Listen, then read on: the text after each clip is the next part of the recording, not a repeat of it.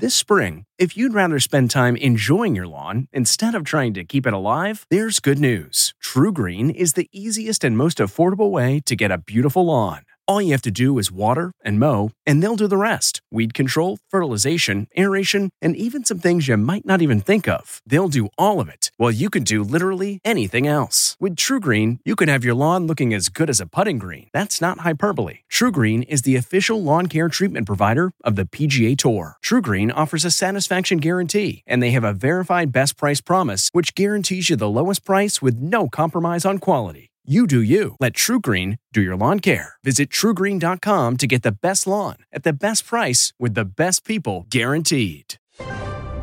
It's Sunday, December 2nd. I'm Margaret Brennan, and this is Face the Nation.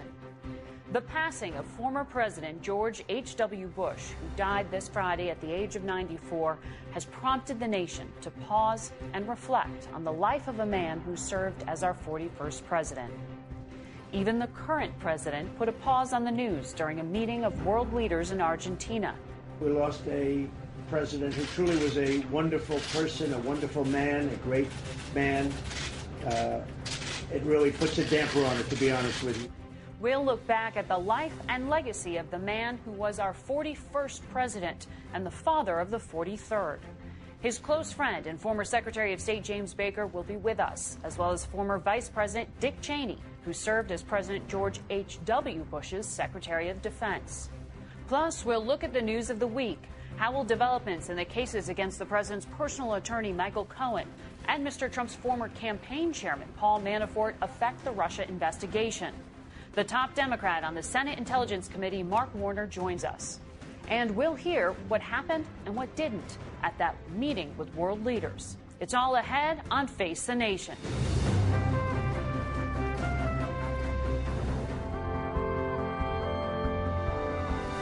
Good morning and welcome to Face the Nation. Tributes and condolences from around the country and around the world are pouring in following the death of George H.W. Bush late Friday at his home in Houston, Texas. On Monday, his body will be flown on Air Force One here to Washington, where he will lie in state at the U.S. Capitol. A state funeral at Washington National Cathedral will take place on Wednesday, and then he will return to Texas, where he will be buried next to his wife Barbara and their daughter Robin. President Trump declared Wednesday a national day of mourning. That means the stock market and the federal government will be closed down in honor of the 41st president. Joining us now, our former Face the Nation moderator and now CBS News contributor Bob Schieffer and CBS This Morning co-host Norah O'Donnell. It's so good to have the both of you here as we look back at the life and legacy of the man that we refer to as 41. Bob, I know you have taken a look there at his life. You know, Margaret, I think it's fair to say that George Herbert Walker Bush did nearly everything you can do in life and in politics in his 94 years. As a Navy pilot, he was shot down in combat during World War II. He founded a successful business, had 6 kids, was a congressman, ambassador to the UN, head of the CIA, and our first envoy to China. And in 1980, he was ready to go for the big prize, the presidency. He got off to a great start. He won the Iowa caucuses. I interviewed him the morning after, and frankly, I couldn't figure out what he was talking about. We will have forward Big Mo on our side, as they say in athletics. Big Mo? Yeah, Mo momentum. Unfortunately for Bush, Ronald Reagan reorganized his campaign, and Bush's Big Mo became Little Mo, and Reagan rolled to the nomination. But in a move that surprised everyone, he chose Bush as his running mate. Bush became the ideal vice president for 8 years, doing what vice presidents do. Like a minor character in a play passing across the stage on errands that had little to do with the plot. He ran for president when Reagan left office, but his campaign got off to a terrible start. George Bush was a nice man, modest, kind, a man who actually wrote thank you notes. Trouble was, some mistook niceness for weakness.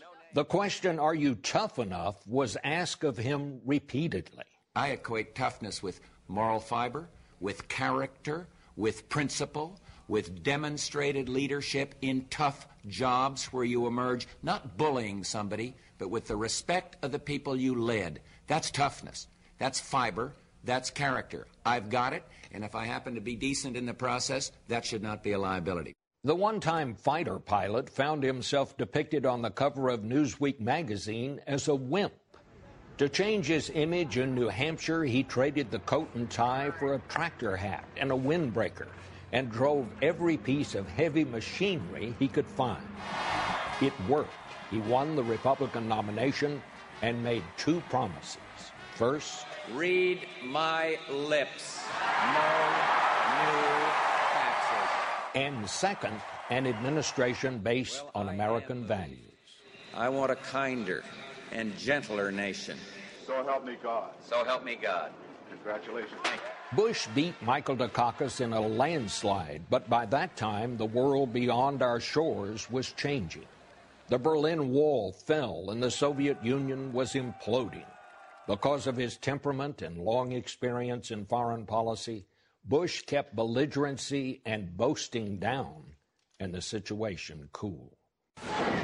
And in 1990, when Saddam Hussein invaded Kuwait, Bush put together a remarkable multi-nation coalition that drove him back to his own borders. Bush's popularity went through the roof, and his re-election was a foregone conclusion. But as the nation's deficit ballooned, he bit the bullet and raised taxes. The move worked and the economy got better, but many Republicans never forgave him for breaking his no new taxes promise. And he lost the '92 election in a three-way race with Ross Perot and Bill Clinton. In time, he saw sons George and Jeb elected to governorships, and George as our 43rd president. George H.W. Bush was perhaps the most modest man ever to hold the presidency. His proudest legacy, he always said, was that his kids still came home to see him. And his greatest achievement was marrying Barbara, who died earlier this year after 73 years of marriage. Margaret. I love that look back. Nora, I know that you spent time with H.W.'s son, George W. Bush, our 43rd president, and some of that will be airing tonight on 60 Minutes. Let's take a look. You said that watching his presidency and the criticism that he got as president helped you. Yeah, I did, because, first of all, being the child of a president is unpleasant. I mean, you watch somebody you love get lampooned or made fun of or harshly criticized, it hurts. And so by the time I became president, you know, I had a fair amount of asbestos on my skin. And it didn't hurt nearly as much, it turns out. You know? It's like fire retardant? Exactly, fire retardant. Did it bother your father to see you criticized while you were in office? It did. In the end, though, you know, we both knew that's part of the job. I mean, which is actually good, you know, for the country. I mean, you want your powerful people to be held up to scrutiny. When you look back at your father's term in office as president, he starts to, many people, look better and better. Yeah, we all do. That's the way time works. And Nora, I know you spoke with other former presidents. I mean, so few people can even begin to relate to what it's like to be in the Oval Office. What did you learn from some of these formers? Well, tonight on 60 Minutes, you will hear from 3 former presidents, a rare occurrence in itself. And from George W. Bush, his son, there is not only a reverence for his father, but I think the point he tries to make is that we are mourning something greater than one man in some ways. We are mourning an ideal, because President George H.W. Bush was the last of the greatest generation, a man who in every one of his decisions put country above himself. John Meacham has said that to his biographer, that in every one of those decisions, he tried to choose the country first, a la the decision to raise taxes, which ultimately cost him his own re-election and arguably led to a fracturing of the Republican Party that has lasted until today. But in George W. Bush, he talks, too, about the decisions his father made, talking about reshaping a global world order as one of the most consequential presidents in American history. So, and there's some fun stories that have never been told before that you'll hear as well tonight. Bob, you were telling me something similar to what Nora just picked up on there, that for you, you saw H.W. as a public servant more than a politician, per se. Well, the fact is he was a much better public servant than he was a politician, because it was part of his upbringing. His mother had brought him up saying, we never brag on our own achievements. That's just something that the Bushes don't do. So it was always hard for George H.W. Bush to push his own case, because he thought it reflected poorly on him. He also suffered an enormous loss in his life, multiple occasions, from when he was the youngest pilot in the Navy. He lost his 2 crewmates. That haunted him for his entire life. He lost his daughter at the age of 3. He lost his first 2 Senate races. He lost a presidency. There are so many losses throughout his life that I think many people can relate to having own loss in their life. But how did he deal with those losses, that resilience that also, I think, shaped in some ways his humility? Bob, you knew the Bush family for decades. What was he like as a person? He was just a nice person. I mean, if you would be around him, he'd say, how about a cup of coffee? Or, I mean, he was just a regular guy. And his son was very much like him. I was listening to Nora's interview there. Presidents come under fire. And when George Bush would come under fire, people say, oh, it's too bad. And you know what he always said? He said, nobody asked me to run for office. I decided to do this. This is part of it. Bob, Nora, thanks to both of you. We will see you later in the show. And be sure to tune in for tonight's 60 Minutes for more of Nora's interview with George W. Bush. We'll also hear, as she said, from former Presidents Bill Clinton and Barack Obama on George H.W.'s legacy. We turn now to President George H.W. Bush's longtime friend, his Secretary of State, James Baker, who joins us from the Baker Institute in Houston this morning. My condolences, sir. I know you were dear friends with the former president, and you were with him in those final moments.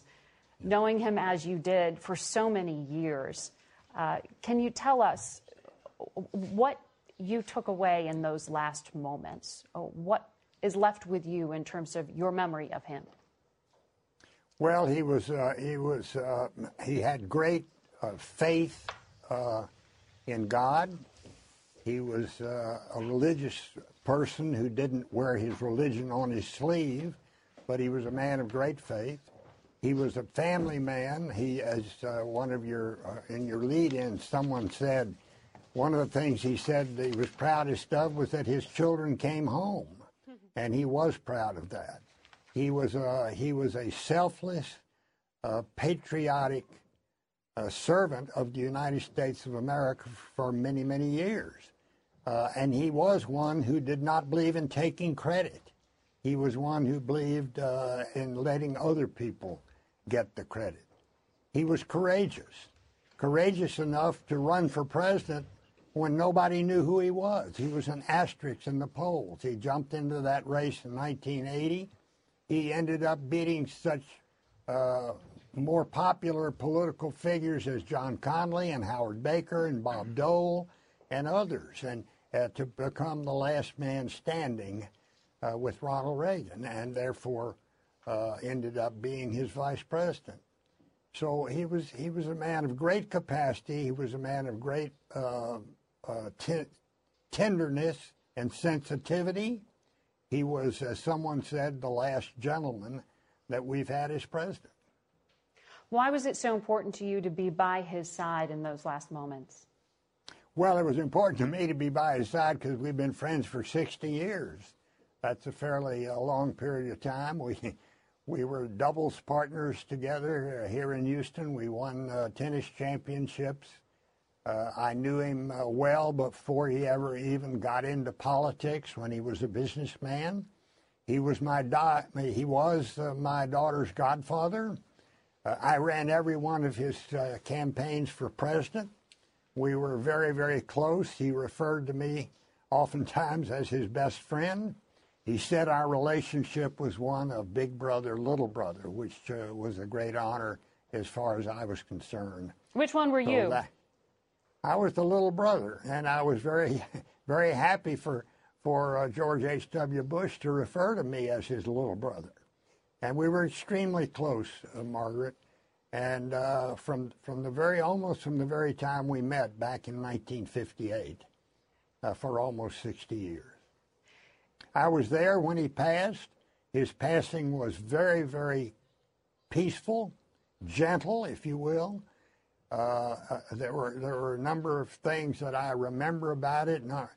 The caregivers. I went to see him on Friday morning. I hadn't seen him for a while. He'd had 3 bad days. I went to check on him after a run, and one of the caregivers said, "Mr. President, Secretary Baker's here." And he looked up at me, opened both eyes, looked at me and said, "Jim, where are we going?" And I said, "Well, Jefe," because that's what I called him, Jefe, which is Spanish for chief. I said, "Well, Jefe, we're going to heaven." He said, "That's where I want to go." And then as he began to go downhill, they got all of his children on the telephone. Only one of them was able to be with him at the time, his son Neil. They got the others on the telephone, and they were all able to tell their father how much they loved him and to say goodbye. And his very last words, the very last words he spoke, were spoken to George W. Bush, President Bush 43, who had told him how much he loved him and that he would see him on the other side. And 41 said, "I love you too." And that was about 40 minutes before he passed away. He kept his sense of humor, Margaret, right up until the very end. My wife Susan was there with me, and at one point she went over and put her hand on his forehead and she said, "We love you very much, Jefe." And he cocked one eye open and he said, "Well, you better hurry." so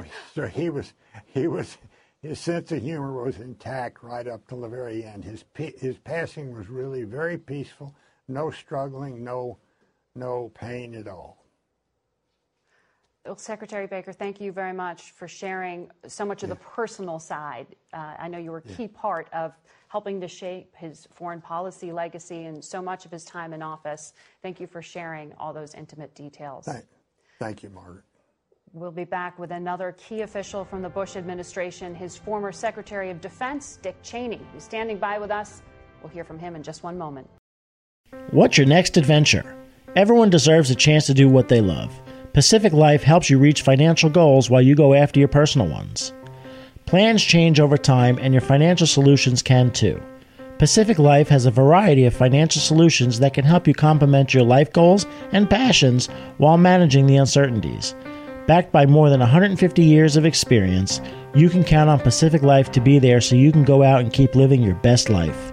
Pacific Life is one of the most dependable and experienced insurers in the industry and has been named one of the 2019 World's Most Ethical Companies by the Ethisphere Institute. The freedom to go after whatever is next for you? That's the power of Pacific. Ask a financial professional about how Pacific Life can help give you the freedom to do what you love, or visit www.pacificlife.com. Welcome back to Face the Nation. Joining us now is former Vice President Dick Cheney, who served as Defense Secretary to President H.W. Bush. Thank you for being here with us. We just heard so much of who 41 was as a person. In terms of his legacy for the country, he was in office at such a tremendous time of change in the world, of upheaval. You were at the Pentagon at that time. How do you think the fact that he was part of that greatest generation, a World War II vet, that he had seen combat, how did all of that come together to inform his role and in shaping foreign policy? Well, I think the nation was lucky to have him at that particular time. Let's say he was the last World War II veteran. And but there were just remarkable events that took place during those 4 years. When you think about the end of the Cold War, the Soviet Union going out of business, the unification of Germany, the liberation, if you will, of all those former Soviet states in Eastern Europe. big changes that the situation had existed since the end of World War II and through the Cold War. And all of a sudden it ends, and he was in exactly the right spot when that happened, especially because he understood that partly what was needed was to manage the U.S. reaction, that there was a way, if you overdid it, if, say, people were dancing on the Berlin Wall, you could get into a situation where you'd make it tougher for Gorbachev to do what we wanted him to do, which was end the Cold War. And the president was masterful at shaping that relationship. I know as a Secretary of Defense, my interest from the secretarial standpoint was I wanted to get military attaches in all of those embassies established in all those former Soviet states. President made sure we didn't go too fast. He didn't want to be in a position where we were embarrassing, if you will, Gorbachev, and that we could wait a few months in some of those cases to get that done. But he was superb, and then his leadership in the Gulf War was really remarkable. I know Secretary Baker has talked about, as president, he was able to balance America's national interests along with our shared values. Right. Sometimes those things are described as being in competition with each other. Mm-hmm. How do you think he was able to balance those? And is that something that we've lost? Well, he had this rare combination. I mean, he's 58 combat missions in World War II, shot down over the Pacific, rescued by an American submarine, came obviously very close to death. And at the same time, his tremendous background in diplomacy, the United Nations, ambassador to China. He had a set of relationships. I can remember the first weekend of the Gulf crisis. He sent me out to get permission from Saudi Arabia and Egypt for the deployment of U.S. forces. Mm-hmm. I'd turned around, I'd finished that, headed back, and he called me and said, "No, we've got to stop in Morocco," because he'd just gotten hold of the King of Morocco and wanted me to stop in and brief him and sign the Moroccans up. He was the best desk officer we ever had at the State Department because he knew all these folks. Very involved in the details. Involved in the details, both with the use of the military as well as in the diplomacy. But on the military side of it, he was a great boss because he basically give you your head, told me to go run the Defense Department. We had 4 million people in defense in those days. And how different was it, since you have such an unusual experience of having worked for both 41 and 43, how different were father and son? Well, there were differences there, no question about it, but especially there were differences in the time. It was only 8 years apart from the end of the first Bush administration and the beginning of the second. But there had been some remarkable changes during that period of time. One of the things that had happened was 9/11. Mm-hmm. And we'd been hit and lost 3,000 Americans on 9/11. That was a big event made things different in 43's day than what they'd been in 41's day. Did that change your relationship with 41? No, not really. At one point, I was accused of becoming, I used the phrase, iron ass. He used that language that I'd changed from when I was Secretary of Defense working for him to when I was Vice President working for his son. And you're smiling at that description. Well, I can laugh about it. After he'd done it, I got a note from him saying, "Dear Dick, I did it." And then he went on to say nice things about me. But that year when the Alpha dinner was held here in Washington, mm-hmm. He arranged for me to sit right next to him at the head table. I mean, he wanted to make sure there was no perpetual aggravation there at all between 41 and myself. That's quite the personal anecdote there. Mm-hmm. Thank you very much, Mr. Vice President, for joining us and sharing your memories. Thank you, Margaret. Up next, we're going to be talking about that bombshell development in the Russia investigation that President Trump's personal attorney, Michael Cohen, lied to Congress. The top Democrat on the Senate Intelligence Committee, Virginia's Mark Warner, is here to tell us what that means. Memories make us laugh and cry, and sometimes cringe when we look back at our fashion choices. But in between flashbacks of bowl cuts and dad jeans, our memories are fading, and so is the old media that holds them. Hi, I'm Adam Baselogger. And I'm Nick Mako, and we're the founders of Legacy Box. Legacy Box is the easiest and safest way to preserve your family memories. Here's how it works. Fill Legacy Box with your outdated media. we professionally digitize and send them back on DVDs, thumb drive, or the cloud. Look, those forgotten home movies, VHS tapes, film reels, and photos are degrading right before your eyes. Experience peace of mind and enjoy reliving the glory days. Join more than 500,000 families who have already trusted LegacyBox. Save your memories today. Visit legacybox.com/save. And for a limited time, get 40% off your order. That's legacybox.com/save for 40% off. legacybox.com/save.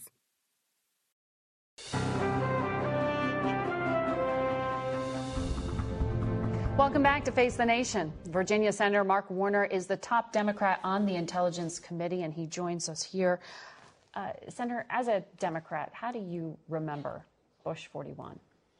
President Bush was a class act, and I think he realized, and reflecting on this program this morning, American leadership is critical. But that leadership needs to be both economic, military, but also moral leadership. And I think President Bush, to think about the transition from the end of the Cold War, as Vice President Cheney was mentioning, or his ability to deal with the aftermath of the Tiananmen Square massacre in China, or the situation with Kuwait, he always knew that America was stronger with alliances, and the rest of the world looked to that American leadership in all of those realms, as I mentioned, militarily, economically, but also morally.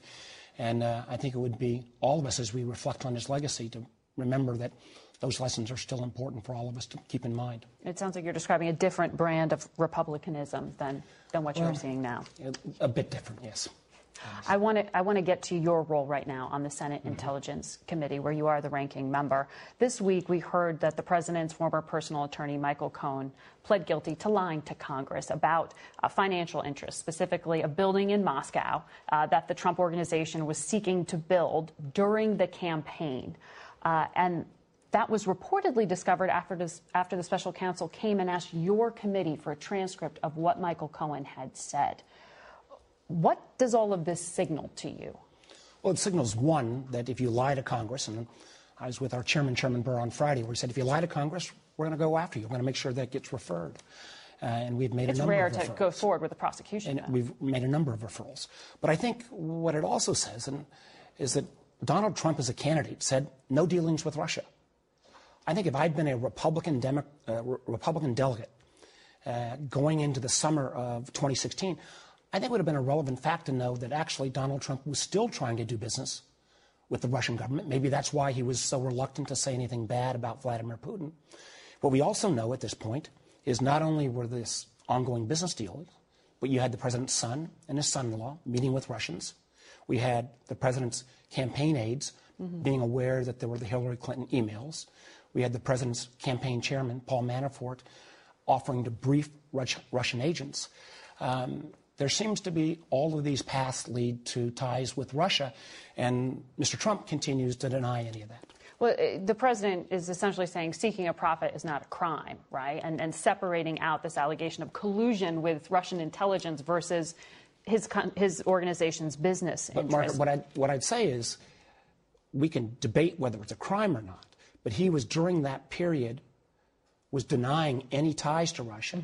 And I do think it would have been a relevant factor, frankly, for Republican delegates to know that during that time period when he was saying only good things about Vladimir Putin, as a candidate for president, he was still trying to do business with that very same government. Do you know that candidate Trump knew about the pursuit of this tower?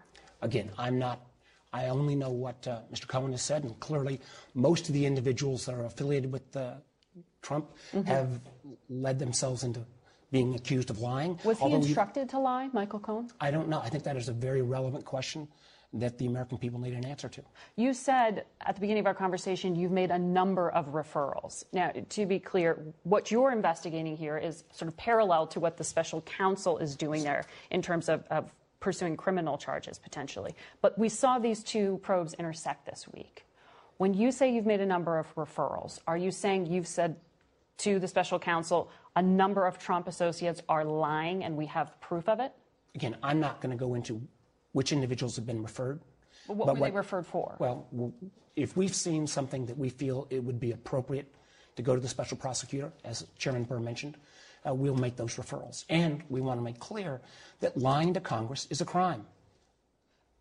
In the case of Michael Cohen, the special counsel came to you. Is that correct? We have an ongoing relationship with the special counsel. We have, as you said, though, two different approaches. The special prosecutor is a criminal investigation.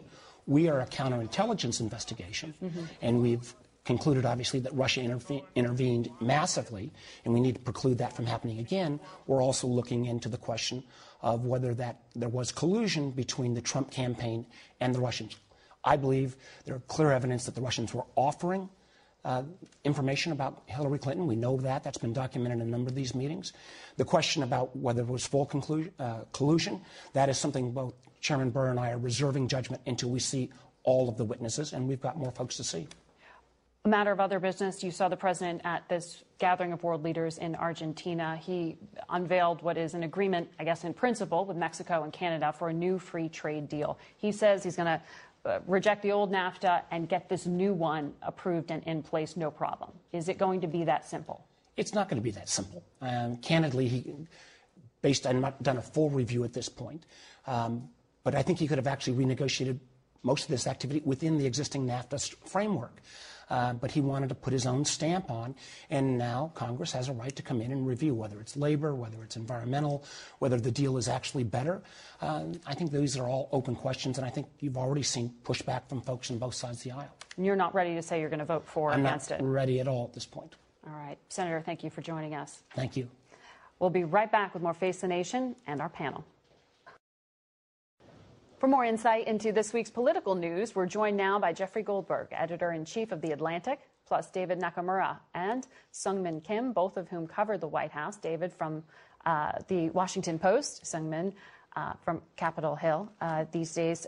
Seung-Min, we just spoke to Mark Warner on Senate Intelligence, who was sort of making sense of how he sees the decision for Michael Cohen to plead guilty to lying to Congress. This is not a crime that is very often prosecuted. How is this decision to move ahead sort of seen on Capitol Hill? Is this tightening the probe more closely around the president, or is this just a prosecution? Well, what I find really interesting about the charge that Michael Cohen pleaded guilty to over the week, lying to Congress, is remember that a lot of people have talked to Congress throughout the course of all these Russia investigations.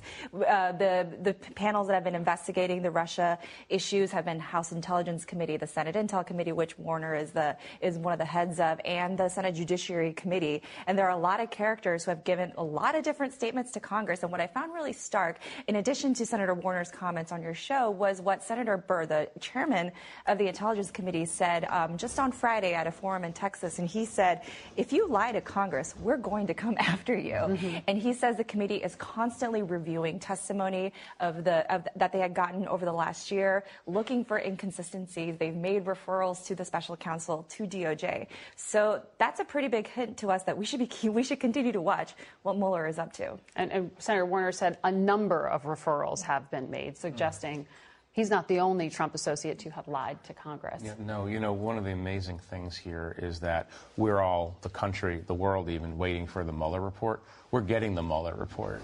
Every day he's writing the report for us through these investigations, through these informations, through these prosecutions. I think I was just on the Hill this week asking a number of Democrats how aggressive they think this is going to get.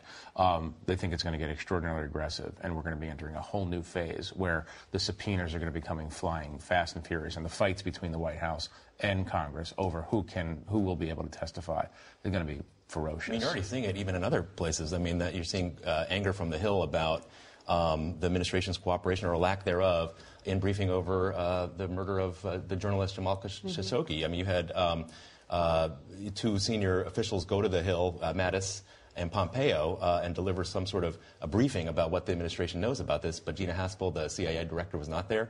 And so you're already seeing Lindsey Graham and others, even on the Republican side, being upset about this administration and them trying to do oversight. So I think, right. And if Trump loses Lindsey Graham on this, you know how the rest of the Hill is going to take this. Well, I want to come to one of the other disputes on the Hill, which was Republican Senator Jeff Flake this week. He got a lot of flack from fellow Republicans for his decision to withhold his vote, basically hold it hostage until there is some sort of hearing for this bill to protect the special counsel from being fired. Many Republicans say this is a lost cause. Why is Jeff Flake pushing this when Republican leaders will never let this go to a vote? Well, this is kind of his last grasp of power since he's leaving office in a few weeks. But he has told us several times that he has felt increasingly concerned about the fate of the Mueller probe, particularly triggered by the appointment of Matt Whitaker as the acting attorney general. We know Mr. Whitaker has had public comments before his current position that disparage the Mueller probe. Mostly all Democrats share that concern as well. I've been asking some Republican sources, why not just give Jeff Flake the quote or the vote so he can move on? You guys can vote on Parting all the gift. Exactly. You guys can vote on all the judges that you want. But this would be a very difficult vote. First of all, people say don't want to reward bad behavior on Capitol Hill, but sometimes that works. And also, it's going to be a difficult vote for a lot of Republicans, and they want to avoid that. I want to ask you about your organization's reporting, though, on this issue as well, because Jeff Flake was blamed for blocking a certain federal judge from moving ahead. And it's really not just all about Jeff Flake on this one particular issue, right? You had uncovered some reporting about Thomas Farr. Exactly. So Thomas Farr was a person who was up for a federal judgeship in North Carolina. He had worked for the former Senator Jesse Helms in 84 and 90.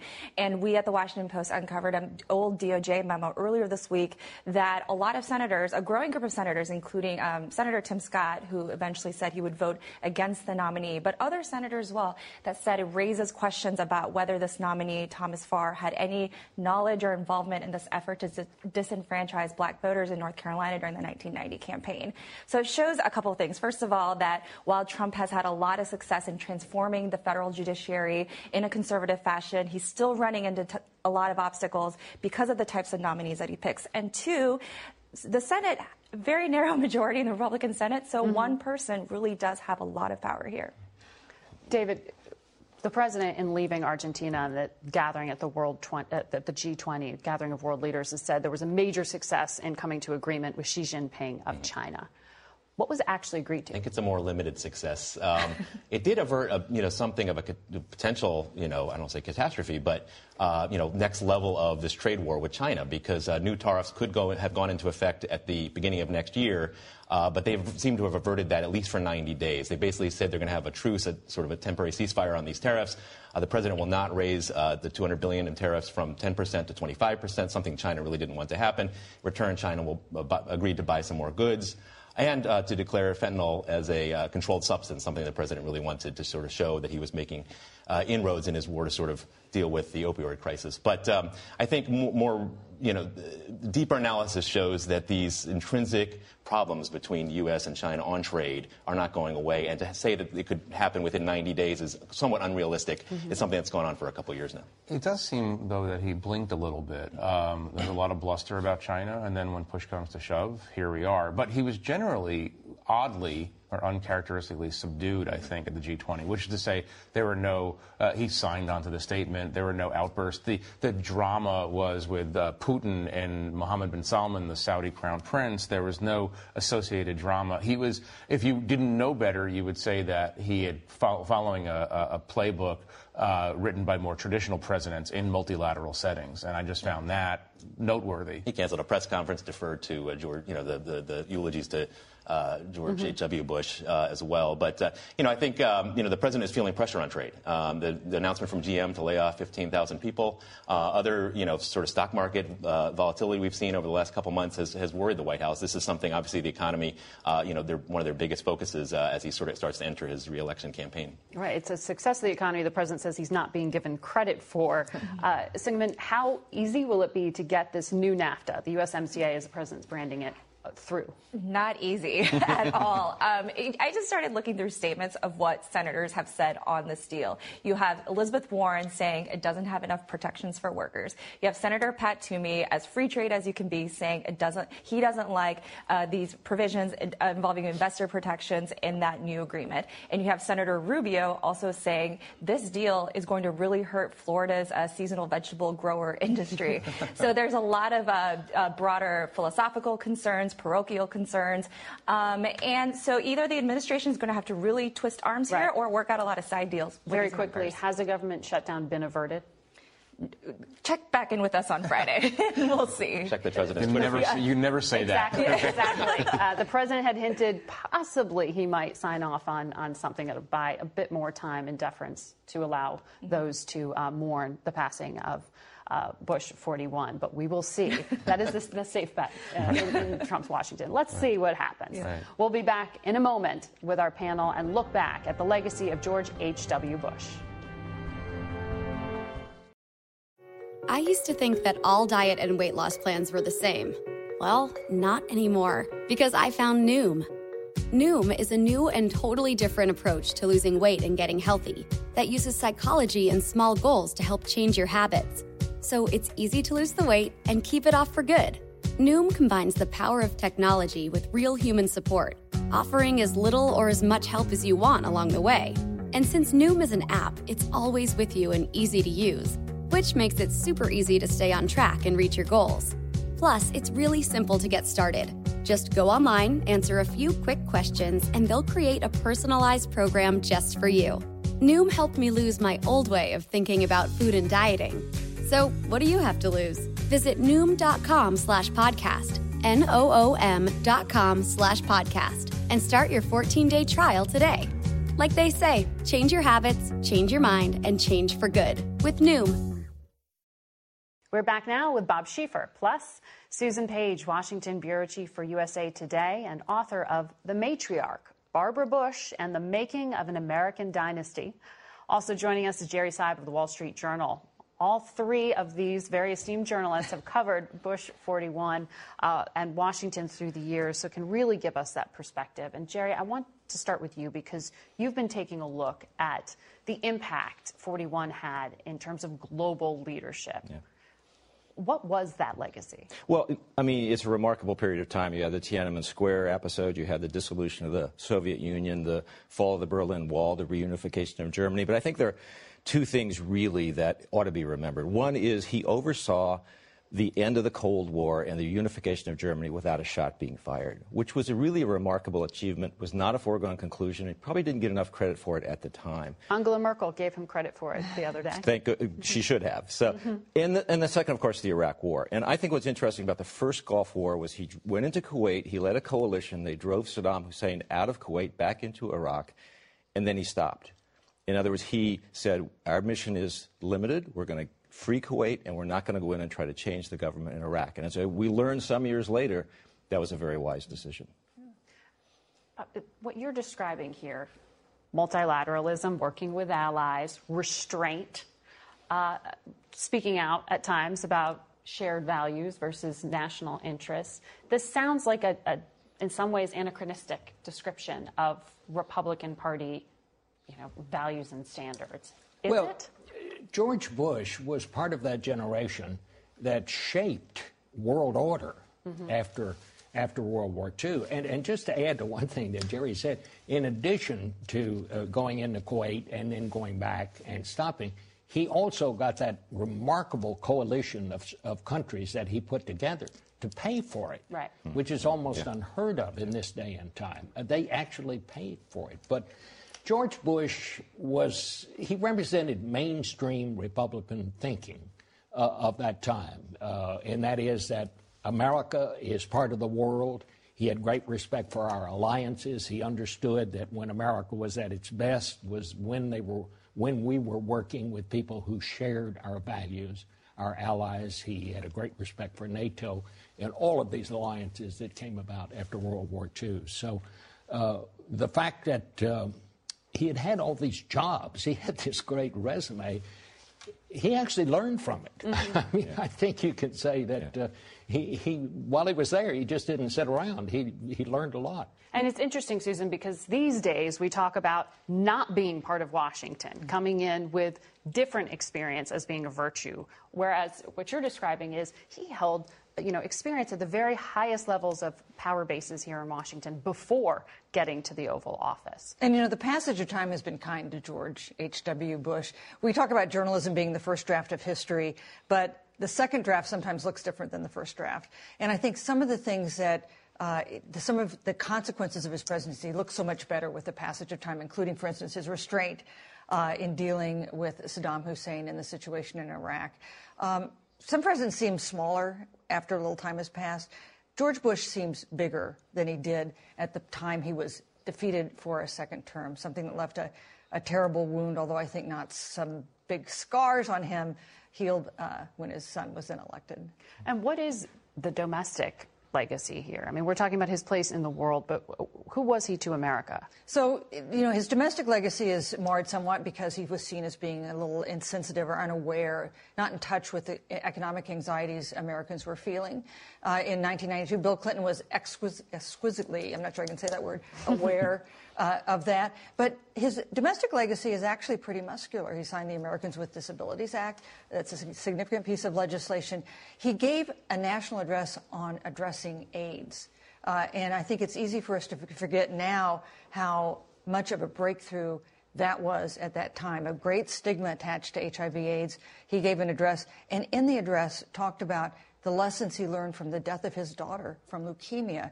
At the time she died, leukemia also had a great stigma. He talked about the need to address people with AIDS with respect and dignity, and that was a remarkable speech that he gave during his presidency. I've read interviews where 41 said he didn't like the word dynasty or, talking about his family. But he was the son of a senator and the father of a president. Is the Bush family still going to continue to be part of this sort of political landscape of this country, or are we seeing the sunset on the type of republicanism, the type of leader that you all are describing? Well, in a way, I think that George H.W. Bush is sort of the last of the breed. I mean, this was a generation, as Bob said, that when he came to Washington, the town was full of people who were bonded by joint service in World War II. Which was more important than where they came from, more important than the party they represented. And that's been lost. And I think one of the other things that's been lost is the kind of the sense of decency and civility that I think he represented, and that in many ways the Bush family represented. And the Bush family's political history is woven all through the 20th century history of America. Will that be true in the 21st century? I'm not so sure. But there is a sense in which I think the George H.W. Bush version of republicanism is kind of gone. That's an interesting point, too. I mean, George H.W. Bush and his son both had great respect for the presidency, the office of the presidency. George W. Bush, you didn't come into the Oval Office unless you were wearing a suit and tie. And he got that from his dad. I mean, you can say, well, that's kind of whatever. But the fact is, it shows the respect and the dignity that the office deserves. And they were very big on that, and I think they were right about it. And they extended that to the current president. Obviously the Bush family had a lot of conflicts with Donald Trump, including the fact that he defeated Jeb Bush for the Republican nomination in 2016. We know that the Bushes George and Barbara Bush didn't vote for Donald Trump, but he's invited to the funeral. And I think there was never any question that would happen because in George Bush's mind, that was the right thing to do, to show respect to the current occupant. He did not attend Barbara Bush's funeral. He did not. Now, there is some history where sitting presidents do not attend the funerals of former first ladies. So that was not a break with precedent. But we have little doubt that Barbara Bush did not think much of Donald Trump. And she was a woman who spoke her mind. She wrote in her son's name when she voted in 2016 for president. Mm-hmm. Well, thank you, all of you. I know throughout the week we're going to be remembering the legacy of 41 here on CBS. And we will be right back with Face the Nation. Are you having trouble sleeping? NFL players have been coached. Blue light from smart devices, it can affect your sleep. They'll even wear blue blocker glasses in the evening for improved sleep. Others will try tart cherry juice in smoothies. Not only can it help fight inflammation, but to help you sleep, it's got high amounts of natural melatonin that's beneficial for sleep. The other night, my girlfriend told me I was snoring way too much and even the earplugs weren't helping. So the next day, she took me to a Sleep Number store because if I was snoring, at least she could get a good night's sleep on a Sleep Number bed. Sleep Number beds allow you to adjust on each side to your ideal firmness, comfort, and support. The Sleep Number 360 smart bed senses your movement and automatically adjusts to keep you sleeping comfortably through the night. With Sleep IQ technology inside the bed, it tracks how you're sleeping so you can know every morning how well you've slept. and gain insights for your best sleep. Experience the smart, effortless comfort of the Sleep Number 360 smart bed. Find your competitive edge with proven quality sleep from $999. Sleep Number is the official sleep and wellness partner of the NFL. You'll only find Sleep Number at one of their 575 Sleep Number stores nationwide. Find the one nearest you at sleepnumber.com/cadence. That's sleepnumber.com/CADENCE. Sleep Number.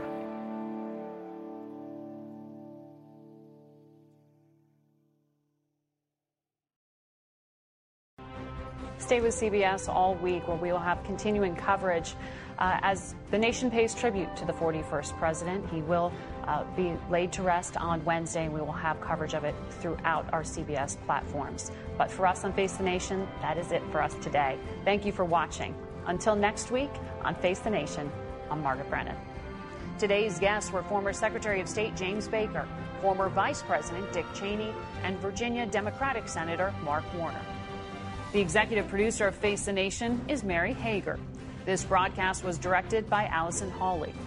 Face the Nation originates from CBS News in Washington.